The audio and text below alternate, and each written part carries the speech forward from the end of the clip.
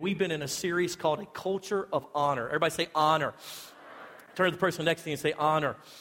And so we started this series about 2 weeks ago. This is our third week. And we started it on the pretense of the Holy Scripture that says that we're to honor each other. It actually says it like this in 1 Peter chapter 2, verse 16 and 17. Living as servants of God. If you're living as a servant of God, say me.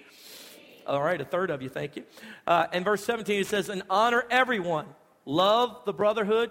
Fear God and honor the emperor. And we started on this pretense that honor has been lost in churches, in families, in our nation. To honor means to esteem, to count as valuable, to say this is precious. Therefore, to dishonor means to treat it as commonplace, to just kind of throw it aside or just expect it to always be there. And we went the first week down through what will happen if you and I live as people of dishonor. We looked at the parable of the wayward son, or the prodigal son, as the Scripture named it. Jesus gave this storyline about this son who came to his dad and said, I want what's mine and I want it now. And the dad was like, okay. And so he sold off whatever, half the business, whatever he had to give this young man what was his inheritance before it was time. And that young man, the Bible says, went off into a distant land and squandered all that in wild, frivolous living. And then he came to his senses. And from that parable, we study the power of dishonor, how it destroys our lives. It was a warning to us not to be like the prodigal son, even though we serve the Lord, that we not be people who dishonor, but people who treat each other and the Lord and others with great esteem and value. And so then last week, we went into the four entities that we see in Scripture that are very critical, that we're to honor, that we're to esteem. We started number one with the Lord. The Bible says very clearly we're to honor the Lord. And we kind of broke that down just a little bit last week. To honor the Lord means to treat Him as precious.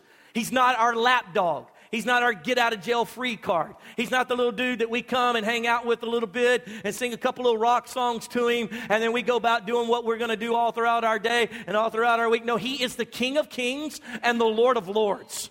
And at the end of it all, every knee will bow and every tongue will confess. Even the most hideous, hateful person in the world will say, I'm sorry, you are God. I know I am, but it's a little too late for you, buddy, because you missed it when you were there on earth. Friend, let me tell you something. He is the Lord. He calls us His friend. He does. But at the same time, our position is that you are Lord. And that respect and that honor is what brings us value. The second entity that we studied last week that we're to honor according to Scripture is our moms and dad, our fathers and our mothers. And we put up here in front of you on the stage 4 generations of godly women, all pastors. We brought Miss Betty up here, and she told her story about, as the great-grandmother, she told her story was she got saved and her family were not Christians. And she talked about how when she got saved, she began to follow the Lord with all of her heart, and she began to dishonor her own mom because she said, my mom doesn't know God, and so I don't have to listen to my mom and dad. I just need to listen to the things in the Bible, which is true, but not completely true. And in 2 years or so, she said, into her ministry life with her husband, the Lord rebuked her and said, you've dishonored your mom. She repented to her mom and said, I know that I've dishonored you, and I want to repent of that. And although I chose to follow the Lord and where I was supposed to go in college and things like that, but I felt like I dishonored you in that process, and I want to repent. And I believe it was that repentance and that honoring that she came back and gave to her mom who wasn't a Christian that then empowered her daughter to say, to Miss Diane to say, you know what, my mom is the person of honor and I honor her, which then empowered Kinsey to say, my mama and my grandmother are women of God and I honor them. And now Evie the same, right on down. And I don't know about you, but I want a legacy of honor throughout my family. I want my children's children to love the Lord. And I want them to say, great-grandpa was the real deal and he loved God with all of his heart. And so today we're going to close out, not the series, but close out the entities that we're to honor. So we started first with the Lord.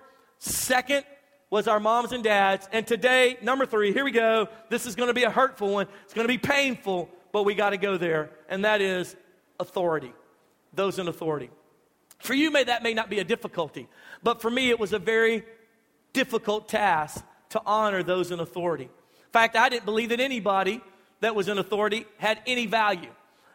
growing up, you may or may not know my testimony, but my mom got pregnant with me at 16. I never met my real father. I didn't have a dad up here dedicating me to the Lord, looking the pastor and the congregation in the face and saying, yes, I will raise my child in the things of the Lord. My father ran off and didn't have anything to do, and so single mom. And then my mom, somewhere when I was about 6 years old, got married. And she married this drug-dealing, crackhead who was brutal and vicious and just a harsh man, angry man, full of violence. And he had come out of the military, and I can remember him as my stepdad beating on me, cursing me, devaluing me, calling me stupid. And some of my earliest memories is being 7, 8 years old, and him walking in my room, and if he could not bounce a quarter off of my bed because I had made put my sheets and my blankets on there properly, if he could not bounce a quarter, he'd beat on me, and he called me stupid. And I'll never forget the moment my mom and I came home early. One day she picked me up from school because she had flu symptoms, so she left work, picked me up, came home, and he was in bed with another woman. I'll never forget that as long as I live. And the hatred and the anger that I had for an authoritative position in my life. And from that point forward, we moved on in life, and I ended up becoming a Christian. I won my mom to the Lord. Her boyfriend then at the time, he got saved. We became a family. He became my second stepdad and is my dad today. We call him Pop McCain, and I love him with all of my heart. But I then went through a journey as being a Christian of those in authority over me, men especially, as they attempted to tell me what to do, correct me, I would lose my mind. I had no respect. I did not value you. In fact, you were a good friend until I found out you were in a position of authority, and then I hated you. And it stemmed from this stepdad experience early in life. I can remember when my mom and dad put me in a Christian school after being saved for a couple years. They thought, hey, let's put him in a Christian school. So they put me in a Christian school, and those days they could still give you licks anytime you did something bad. And I stayed in the office. I stayed getting licks. In one particular period, it was about a 6-week period of being in the office every day getting licks. I'll never forget the principal who had played. I think he played football. He's a big man, and he goes, "Here you are again." And I'm doing the thing that I always do. It wasn't my fault. They're out to get me. Everybody here is an idiot. They're stupid. This isn't fair. You should have seen it. It's not my fault. And I'll never forget. He looked at me and said, "Can I tell you something?" I said, "Yeah." He said, "You're stupid." I went, "What?" He goes, "Listen to me, son." He said, "She's in charge. Just shut up. Stop running your mouth. You keep getting yourself in trouble because you won't just submit to the person who's in charge. And it's going to destroy your life. But I'm going to help work it out of you. Bend over, because the Bible says to drive it out, we got to not spare the rod." And he whop. But something happened in that moment besides the pain. I had a revelation. Oh, she's in charge. Even if I don't like her or I don't think it's fair, if I'll just shut up and just let it be, I won't keep getting these licks. Aha! It was amazing. It didn't necessarily completely set me free, and I continued to journey with my conflicts with those in authority until I came to Romans chapter 13. Oh, let us journey together these words from the Holy Scripture that are going to be so painful. Romans 13 and verse 1. Everyone must submit himself to the governing authorities, for there is no, everybody say no. Does it say that in the Scripture? Check it in your Bible, pull it up on your iPhone. For there is no, everybody say no. No authority except that which God has established. Are you kidding me? There is no authority except for that which God has established. The authorities that exist have been established by God. You got to be kidding me. Have you met my boss? Consequently, he who rebels against the authority is rebelling against what God has instituted, and those who do so bring judgment on themselves. For rulers hold no terror for those who do right, but for those who do wrong. Do you want to be free from fear of the one in authority? Then do what is right, and he'll commend you. For he is God's servant to do you good. But if you do wrong, be afraid, for he does not bear the sword for nothing. He is God's servant, an agent of wrath to bring punishment to the wrongdoer. Verse 5, therefore, it is necessary to submit to the authorities, not only because of possible punishment, but also because of conscience. In other words, conscience. Not just because they could fire you, or because they could put you in jail, or whatever the case may be, but because of conscience sake, because you now realize that God put them there, even if you don't like them, even if they're wicked. It's God's establishment, the position of authority. I'll help you with your doctrine on that in a little second, but let me finish. It says, and this is why you pay taxes. Come on now. For the authorities of God, the IRS are servants of God? What? Who give their full time to governing. Verse 7, give everyone what is owed him. If you owe taxes, pay taxes. If revenue, then revenue. If respect, then respect. If honor, then honor. What the scriptures are explaining to us is that God set things in motion from the beginning of time. That there would be those in authority and those of us that would submit to them, and then we would be over other people who would submit to us. You see that in a family unit, for example, which is the original governing body. We see that there was a husband who was the head of the wife, who's the head of the children, and the children's the head of the dog. And it just keeps going on, and then they have children, and you see what I'm saying? And so God set the whole system of an authority figure in place. He didn't necessarily put the wicked person over you, but he set the system in place, and therefore we must submit to the system. We must submit to that position. We must set for what he put in place, even if that person is wicked and horrible. Are you with me? Say yes. And the only time we rebel against that is if they do something illegal, unscriptural, or immoral and ask us to do the same. And so what we see that God placed these things and make these things happen. And so the problem that many of you and I run into is that that person in a position of authority doesn't deserve our honor in our mind because they're not honorable, and there's nowhere in Scripture that concept is justified. I know you missed it, so I'll say it again. So what we look at somebody and say, if you're honorable, then I'll honor you. I don't care what your position is, and I don't care who you think you are. Because I know who I am, and nobody going to talk to me like that. I don't care who you are. And so as a result, we don't honor unless we think they're honorable. But that's nowhere proper in Scripture. It's not proper. God put people in those positions, and because they're in that position, we must honor them. That doesn't mean that we have to allow them to beat on us or mistreat us or anything like that. But there has to be honor. And honor means to what? Value. To esteem as high. And so let's talk. Let me give you a couple thoughts on how can you and I go about honoring those in authority. How do we do that? First and foremost, first step, number one, is that you and I submit to the fact that God has allowed them to have this position. If you'll submit to that fact that your boss, that God's in this some kind of way, and so I just submit to that fact. Because the more you fight against it, and you're the devil, and I'm praying you out, I'm praying hemorrhoids, I'm praying something happen, a car accident, something, get you out of my life. The more you do that, the more you don't surrender to the concept that God put in Scripture that we just read, out of Romans chapter 13, that God put authority in its position. And so when you and I just submit to the fact, surrender to the fact, God did it, so God's in charge here. God's got a plan. It's all good. When we surrender to that, then something great can happen. For example, years ago, we were youth pastors. Back in Louisiana, we had this large youth ministry, and there was a gal who was one of our young leaders. She got radically saved at 16 years old. She was leading a small, I might even be 15, leading a small group with like 10, 15 girls in her small group. She was so on fire for God. And I'll never forget the Wednesday night she came, tears coming down her cheek, came up to me at the altar area after service and said, Pastor, I'm so sorry. Pray for me. I don't know what to do. I'm sorry to interrupt you like this, but I've got a big problem. I said, what is it? She said, my mom, and we had already been praying for her mom. I said, oh yeah, your mom who's the stripper, the barmaid, not a stripper, barmaid who's always drunk and has multiple men in her life. She goes, yeah. She said, yesterday she told me that I could not come back to church. This was my last time. I said, why did she do that? She said, well, I was having small group, and all the girls were in my living room. We were worshiping. Mom was off doing something, and all of a sudden she came in, and we were worshiping, and we were crying, and Mom came in drunk, and so we laid hands on her, and when she kind of came out of her stupor, she got embarrassed that we were all there, and she got mad and made me get everybody out of the house, and then afterwards she told me I could never come back to church. What do I do? Well, by this time, I had already grown a little bit in my faith, and I understood that mom, although she was wrong, although she was horrible, although she was being destructive with this situation, that she was authority, whether good, bad, or ugly, she still was authority. And I said, according to Romans 13, we have to submit. You have to submit and honor what she's asking of you. Yeah, but what about my small group? And I don't know. I just know that you have to do it. And I'm thinking, oh my goodness, she's one of our best leaders. What are we going to do? But Lord, we just put it in your hands. For 3 months, that girl didn't come to church. I mean, we were calling her and checking on her and that kind of thing. Couldn't come to church, couldn't have small group at the house, nothing. None of that kind of stuff for 3 months. Finally, somewhere about the third month, and this little girl caught the vision that she needed to have a good attitude in the whole process. And so at the end of it all, her mom would wake up one Sunday morning and said, let's go to your church, out of the clear blue. She showed up at church with her mom. Mom raised her hand to get saved, came down the front. We laid hands on her. She got delivered.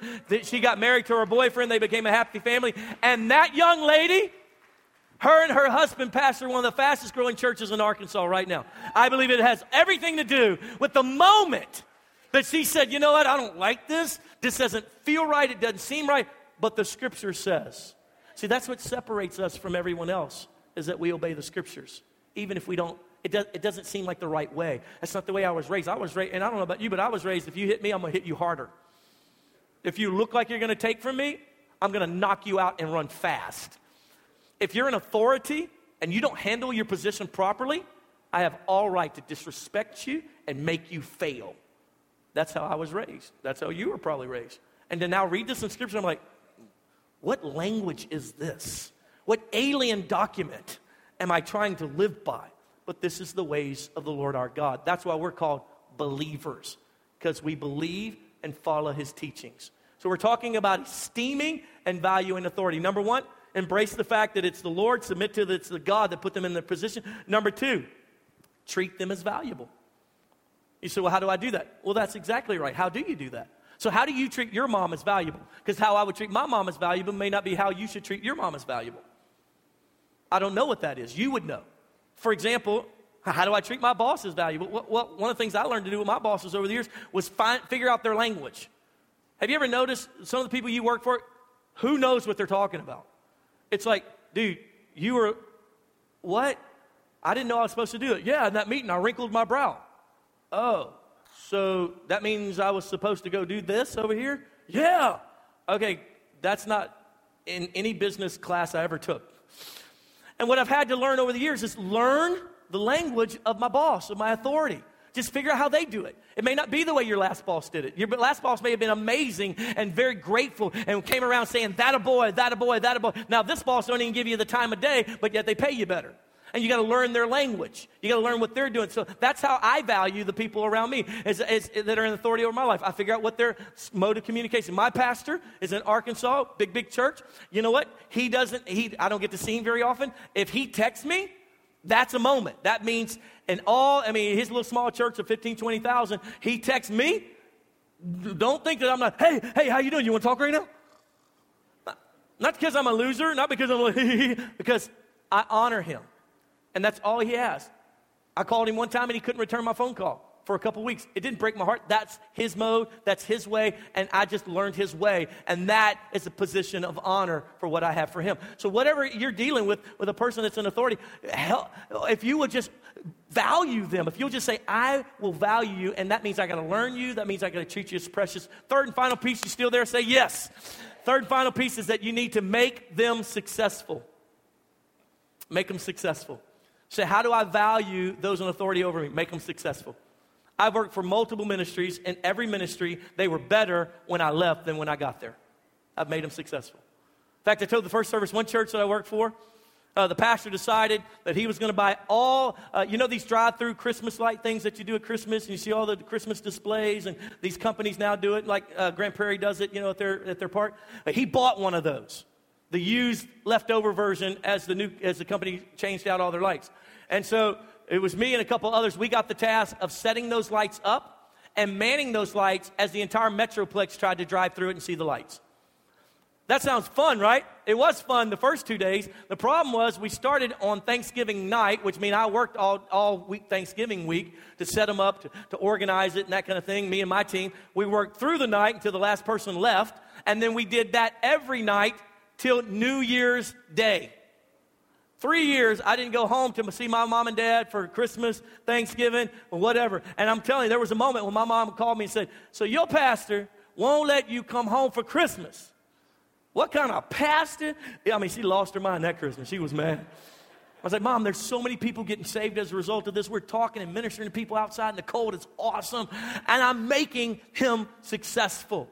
And I want you to know, I believe the Lord has honored me because I've honored him. And I gave myself to that. It was a lot of hard work, but the Lord blessed it, and the Lord multiplied it. I made them successful, and you need to make your boss, your wife, your husband, you need to make those in authority, your mom and dad, you need to make them successful. And I promise you, you'll receive the same thing that you sow. Isn't that good? Say yes. So we started today, the third entity was authority, and the fourth entity that we see in Scripture that we're called by God in Holy Scripture to honor. You ready? Here we go. Number 4 is one another. We find it in Romans chapter 12. You'll see it on the screen. Romans chapter 12 and verse 10. And it says it like this. Be devoted to one another in brotherly love. Honor one another above yourselves. Honor one another above yourselves. That goes against everything we were raised to do. Honor one another. Treat one another more valuable than you treat yourself. Can you imagine if every church member honored the person sitting around them more than they honored themselves? You would receive such love because the person next to you is not worried about getting love today. They were trying to give love. That you would have all your needs met because the person sitting next to you showed up to try to figure out how to meet your needs while you're sitting there trying to meet somebody else's needs. Can you imagine a church that honored one another? Imagine what that would look like. Now, this scripture is mainly talking about the body of believers, but there are multiple scriptures that connect with this one that would talk about honoring one another just as humanity. Just honoring one another, because the person at Walmart is a living, breathing human who looks like God the Father because he created us in his image. And just by honoring, treating them as valuable. And so I want to give you a couple little practical idea thoughts. I don't know how scriptural they are, but they're good things on how you and I can honor folks. All right, number one, when you refuse to enter into a complaint against your brother and sister in the Lord, that's showing honor right there. I say it to the church all the time. If you're new, you'll hear it like this. If you've been coming to church here and we haven't offended you yet, just keep coming. We're going to get you. Eventually, we're going to get you. I promise you. Why? Because we're human, right? I'm going to tick you off at some point. Man, that pastor's stupid. Can't believe that. And then you're going to tick me off probably as much too. That's called doing life together. And so the way we honor one another is when we frustrate one another and we agitate one another and we don't treat each other exactly the best way we could. And we try to do Matthew 18 and we sit down, we talk with one another, but we don't sit around complaining about, you know what she did? She did it again. Oh my gosh, she did that to me. Oh man, let's get her. Let's make everybody hate her. And so we honor one another when we don't sit around complaining about it. And we just say, you know what? God's good, man. They're awesome. They don't control my destiny. God loves me. I love them. They just had a bad day, and that bad day affected me. But God is awesome. Come on, somebody ought to say amen right there, because that's just good teaching right there. And here's the other way. Give you a couple other practical ways that we can honor one another, and that is when you hold the door for one another, you're showing honor. Isn't that simple but sweet? I teach my kids to do that. In fact, my daughters know that they will not get out of the car until me or their brother opens the door for them. And in fact, if you ask any of my daughters, what do you call a man who won't open the door for you? They'll tell you straight up, both of them, bum. That's what they are. They're a bum. He said, come on, fathers, go ahead and get a little bit embarrassed, fellas. You need to. Because my daughters will know. They'll never date anybody who's a loser. Why? Because I treat them with such respect and such value that the moment someone's disrespecting or devaluing them, they're like, you ain't, no, sir. In fact, anybody who's going to want to date my daughters at some point better come with some money, because I'm dating them now and showing them what it ought to look like and treating them well. So they better come with something, because I'm valuing them. They'll never step down out of that value once they've experienced real value, once they've experienced real honor. And so when you open the door for people, you're saying, hey, come on in. God bless you. Hey, I do it all the time. Saying at Walmart, if you're a fella, I'll knock you down and get in front of you. But if you're a gal, I'll open the door. My mama trained me right. Come on, my grandmother, hold the door for the ladies. Hold the door. Show honor and respect. And that's kind of what has been missing. Can you imagine if our culture came back to that? Can you imagine if we had that culture in our church? Well, we have it, and we're going to keep growing it in Jesus' name. Here's another thought. When you help others unload their stuff. I mean, listen, I'm just tell you, I love me. The Stanleys, you know, Brother Everett stands out there. He's got a bad knee he's had replaced. He'll stand out there, open the door for you guys. And if you're trying to unload something out of your trunk, he gets out there with that knees kind of hobbling and pulling stuff in, just because he just loves you. He just shows honor. Just little simple things to show honor, to say you're valuable to me. I recognize what you're going through right now. Here's another thought that I've learned to how to show value, and that is to patiently wait. Somebody who's supposed to be waiting on you. You ain't had that experience, huh? Yeah, Friday, my battery started going out in my car, so I went to this place that changes out batteries in their automotive section. I don't want to mention the store, big blue sign. And walked up and went inside. I said, I need to change out a battery. She said, if you just go stand outside at the little such and such little desk out there, they'll serve you. I said, okay. So I walked out there, and I watched as 10 people stood around talking. None of them looked up at me. They texting each other, high-fiving each other. I'm just sitting there. 5 minutes passed, 10 minutes passed. Finally, a guy come moseying on over to me. Can I help you with something? Yeah, I'd like to get a battery. All right, walks off. I just stand there patiently, just trying to show honor. I could throw a fit, make them all jump. Then I remembered, I got to preach this message, so I need to do this right. Just telling the truth. And I wait there, it was so hard, man, because I'm like, this is why ain't nobody going to bring this stuff here, man. This is why none of y'all can't make a living, you suckers. I was so mad. I was like, give me 3 minutes, which I'll teach you how to be a man. And I just sat there, man, 10, 15 minutes, and it took them an hour to change out a battery as I stood there and watched them. And I just had patience. Praise the Lord. Good job, guys. You think you can find that piece of metal you just dropped down in my fan blade? That wrench down there? They did. They lost the wrench down in there and everything. Like, praise the Lord. God bless you. Treat them with respect. Yeah, maybe they don't have it all together, but I don't either. But value them and not devalue them, not disrespect them, especially in front of their peers. Are you with me? Are you with me? You disrespect somebody in front of their friends and see how far you get with them. We think that we're going to somehow push our will and teach them something that doesn't really work. Here's another thought that I had, and that is you value people when you tip them. Yeah, let me just say this. If you don't have the money to tip, don't go to the restaurant. You got this little single mama who's working herself to death. And you sitting there talking about, oh, Church on the Hill is so great. Don't say that. If you're not going to tip, say you've been at First Baptist or something. Don't say Church on the Hill. Tell them you go to First Baptist or something. Don't tell them Church on the Hill. And they working their and you send them back. Oh, this ain't warm enough. Send it back. I want you to send it back. Oh, no, I don't want the purple stuff, the pink stuff in my tea. I wanted the blue stuff. You're going to have to send that back and give me some more. And then you work their little self to death. And then at the end of it all, you don't even tip them. That's called disrespect, dishonor. That little person working as hard as they can and trying to do their best. And you need to treat them with respect. You need to honor them. Say, thank you so much. My kids one time was on their phones, a couple of them. They were on their phones as the waitress was coming over, and she asked them a question. They just didn't even answer. And I reached over and I grabbed that ear. So that lady's talking to you, and you will never disrespect her again like that. I just take water with lemon. That's right. She goes to walk off, said, no. Now you say thank you. I'm going to take you in that bathroom where the cameras aren't in there, and I'm going to whoop you. I'm like you. I'll be looking for the cameras. I see. It's hard to teach children these days. I bet I won't beat a dog either. You saw that one on the news. My God, that poor guy. And the last thing, a couple last things, and that is you show honor when you say thank you. Hey, thank you. Hey, thanks for doing that. Hey, thanks for taking an hour to put that battery in. Thank you. Lost half my day. Thank you. Teaching me patience. Thank you so much. I love you. It goes a long way, doesn't it? It shows respect when you say thank you. You know why some of your wives don't like you no more, bro? Because you never say thank you. You have an expectation for her to bring you the food out when you get home at a certain time. You ain't said thank you once. Well, that's her job. My job's go to work. Her job. That's her job. Is that right? Well, she put a little bit of arsenic in it. That'll be a part of her job. Thank you, man. Thank you. Thank you so much.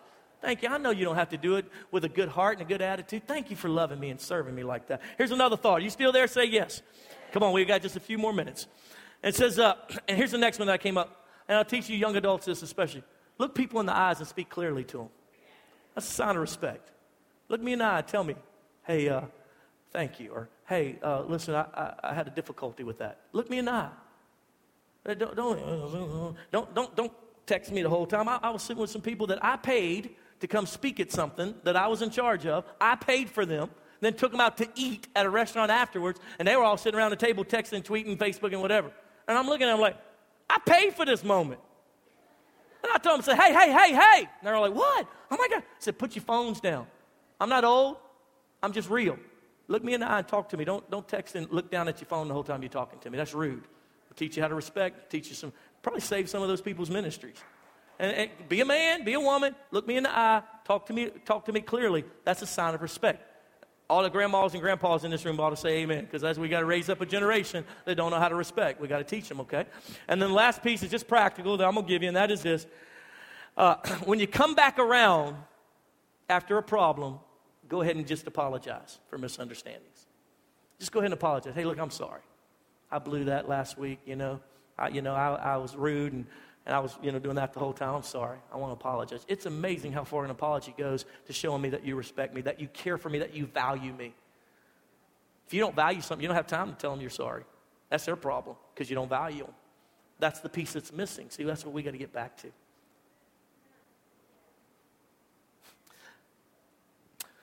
October 3rd, 1863. We're in the middle of our Civil War here in the United States.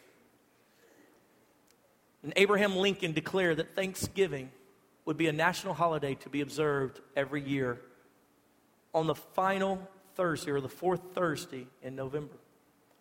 We just come out of, in July 1st of that same year, we had the battle there at Gettysburg. And the war was so vicious, and there were so many lives lost. It's the largest loss of life on American soil at one time ever in the history of the United States. 50,000 men plus lost their lives. But in that battle, something significant happened. It was then pretty much over. For the Confederates lost more men than they could replace. And the Union had plenty of men to keep sending. And so from a strategic vantage point, it was already over.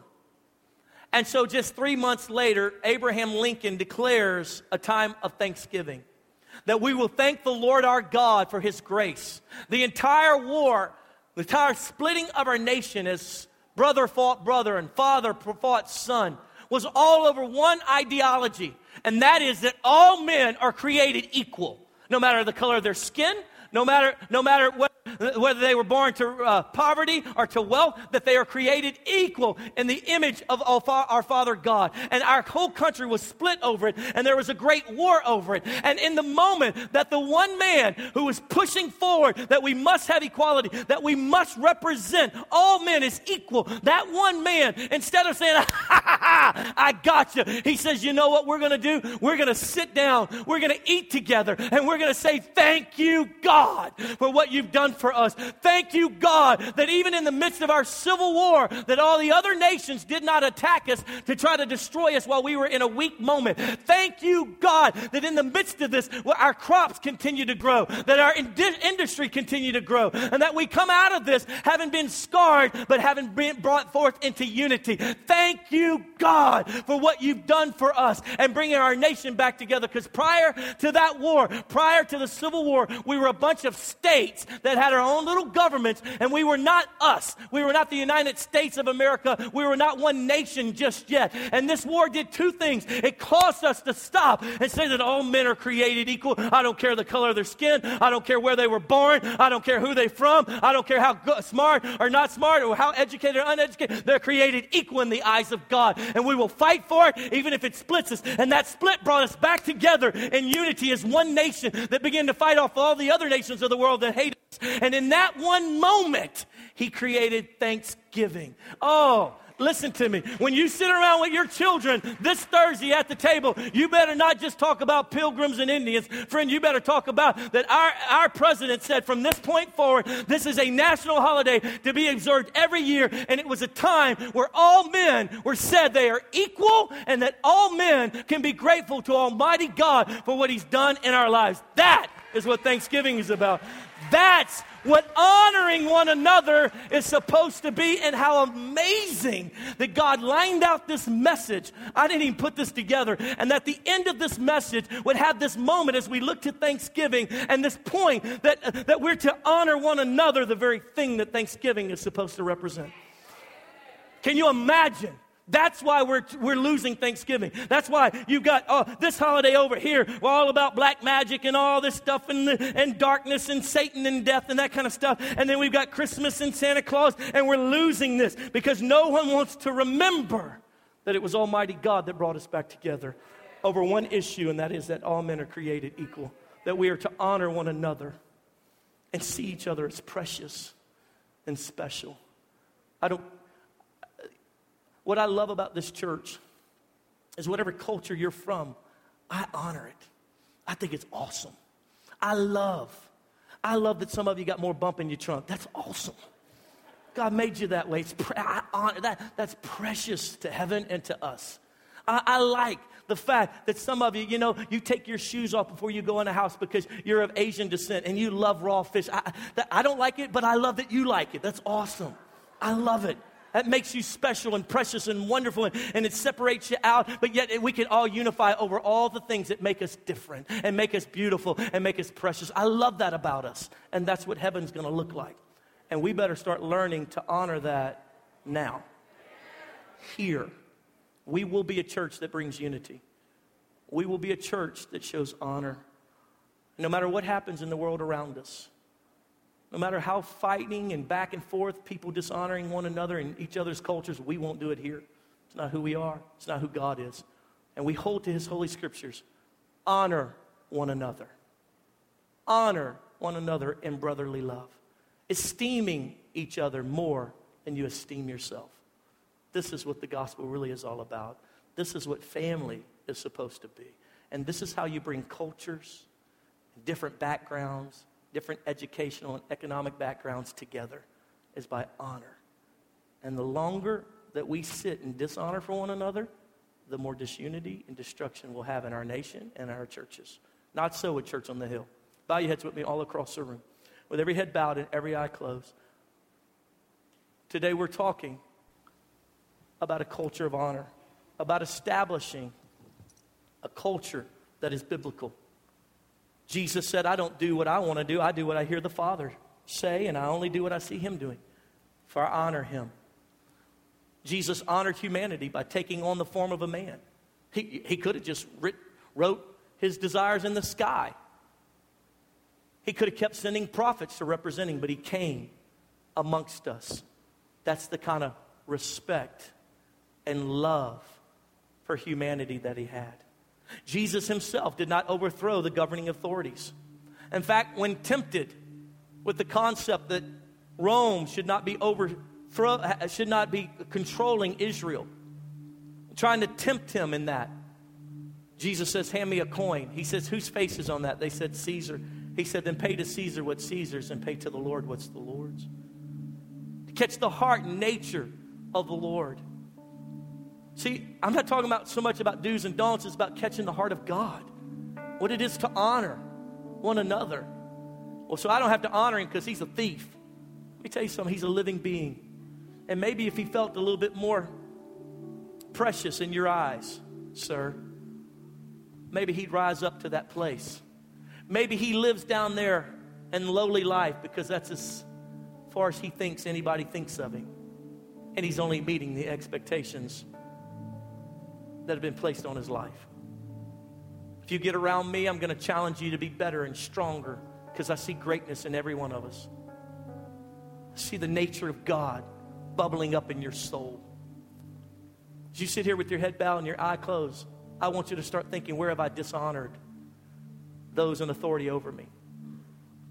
What can I do to change that? Maybe some of you are like me and it was brutal what you came through. Those in authority are the ones who brought you through it, created that problem in your life. So it's a hard place for you. I know, for me as well. Oh, but the Lord's been so gracious. Maybe you have someone that you just can't stand them. You can't think good about them. You're struggling to honor coworker, friend, relative. You're going to be sitting with them at Thanksgiving. How do I treat them as precious, Pastor? How do I treat them with kindness? And how do I value them? Oh, Lord, may we have your heart, your nature when it comes to others. As you sit here with your head bowed and your eye closed, I want you to think on these things, and I want to now speak to those in this room that you're away from God. If you're sitting here today and you say, Pastor, I got to be honest, I'm pretty sure if I died today, I wouldn't go to heaven. I don't know God anymore. Maybe you say, Pastor, I used to serve the Lord, but just stuff happened, man. Life happened. I've gotten away from God. I'm separated, or maybe even divorced. You could call it divorce. We used to have a relationship. I used to be best friends with Jesus, but not anymore. Listen, I got good news for you. He's not mad. He didn't unfriend you. He's been reaching out this whole time. It's a miracle that you're here today. or that you keep coming back. Maybe you say, Pastor, I've never been a Christian, but I want Jesus in my life today. I want to ask him into my life. I got good news for you. He's here. He desires you. He values you. He wants a relationship with you. You say, well, how do we do it? What do we do? Oh, it just starts real simply with a prayer. The Bible says if you'll confess with your mouth and believe in your heart that Jesus is the Christ, the Son of the living God, he'll forgive you. He'll cleanse you from all unrighteousness. So today, I want to interact with you on that. I'd like to introduce you to my best friend, Jesus. If you've been away from him, I want to reintroduce you. If you've never known him, I want to introduce you. Picture like you're at a party. And you walk over to me and I say, hey, this is my best friend. I want to introduce you, and I connect the two of you. And then I walk away and let you develop that relationship. That's what's about to happen today. With every head bowed and every eye closed. Say, Pastor, I'm away from God, or I've never been a Christian. I want you to pray for me. If that's you, would you lift your hand and be honest? Be courageous. Say, come on, I need to get right with God. Bless you, sir. Anybody else? Pray for me, Pastor. It's time to get right with God. Bless you. I see your hand. Thank you, sweet lady. You're so precious. Say, pray for me. God bless you, sir. Pray for me, Pastor. It's time to get right with the Lord. I don't know the Lord, and I want to come back. Thank you. Thank you for your honesty. Thank you so much. Anybody else? Okay, God bless you. I see you over here. Make sure I see you. Okay, bless you, sweetheart. Come on, there's already been about 8 or 9 of you. Anybody else? Say, pray for me, Pastor. It's time. I need to get right with the Lord. I'm going to lead you in a prayer. I'm just going to introduce you. I'm not going to embarrass you. I'm not going to humiliate you. I'm not going to make you a spectacle for everybody to clap for. I just want to connect you with the living God. Anybody else? Give about 3 more seconds, and I'm going to move on and just pray. I just don't want to miss anybody. Amen. God bless you. You can put your hands down now. Those of you that lifted your hands, I'm going to lead you in this prayer. There's nothing magical about the words. What's supernatural is that you are honest with yourself and with God and said, I need him. We don't have a relationship. I want to reestablish that. That's what's supernatural. The prayers are just going to be a connecting piece, and you're going to be changed forever. In fact, as I lead you in that, I'm going to ask everybody in the audience to pray it out loud with you so you're not by yourself. So could we do that together right now? Say, Jesus, out loud. Jesus, I surrender. My life, my desires, my dreams, to you. And I declare in front of everybody, Jesus is my Lord. I ask you to forgive me of all of my sin. Wash me clean. And here and now, write my name in your book of life. Fill me with your Holy Spirit. I promise to serve you all the days of my life. In Jesus' name. If you'll just keep your head bowed for a moment. Father, I pray for my friends who lifted their hand. Father, I pray in this moment they have a holy connect, that they would sense it. Lord, that they would feel literally like when Paw put you in his lap when you were a little kid and held you. Lord, I pray they'd sense right now that your forgiveness has come upon their life. That they don't have to plead or beg. They don't have to do 2,500 Hail Marys, and they don't have to give money to the church. That they are right with you because they asked. And they don't have to do anything but receive. That, Lord, teach them how to be friends with you. Teach them how to love you and be in relationship with you. Lord, may this church surround them and help them grow in you, become friends with you that are unprecedented. If you keep your head bowed and your eye closed for a moment, I want to pray for us that we would be people of honor. As you sit there, I know that one with the authority, honoring those in authority is a difficult one. I know it is for me at times. The Lord's brought me so far, and he's going to take you that distance as well. Father, I pray for those of us, Lord God, who struggle to honor those who are in authority over us. Lord, some of them just knotheads. Lord, some I don't know how they got those positions. But Lord, nonetheless, according to your Romans 13, you set them in that position. And so, Lord, teach us to honor. Help us to make them successful. Lord, deliver our hearts from the fact that they're not a good representation of what a leader should be. And help us just to let that go and do our best and love them unconditionally. Lord, for those of us that are struggling to show honor to another person of race, another person of ethnicity, another person of financial status, or we show greater honor to those who have a little bit more money, or those, oh God, who are a little smarter than everybody else. Lord, would you help us with that? Would you bring balance to that in us in Jesus' name? Lord, may our children, in Jesus' name, may they know what it is to be people of honor, to honor those that others are not honoring. And Lord God, may we be the kind of church that has such an atmosphere, such a culture of honor, that no matter who you are, when you walk in, you sense the love of Christ, and you know that you're loved and you're valuable. We pray these things in Jesus' name. And everybody shouted, amen and amen.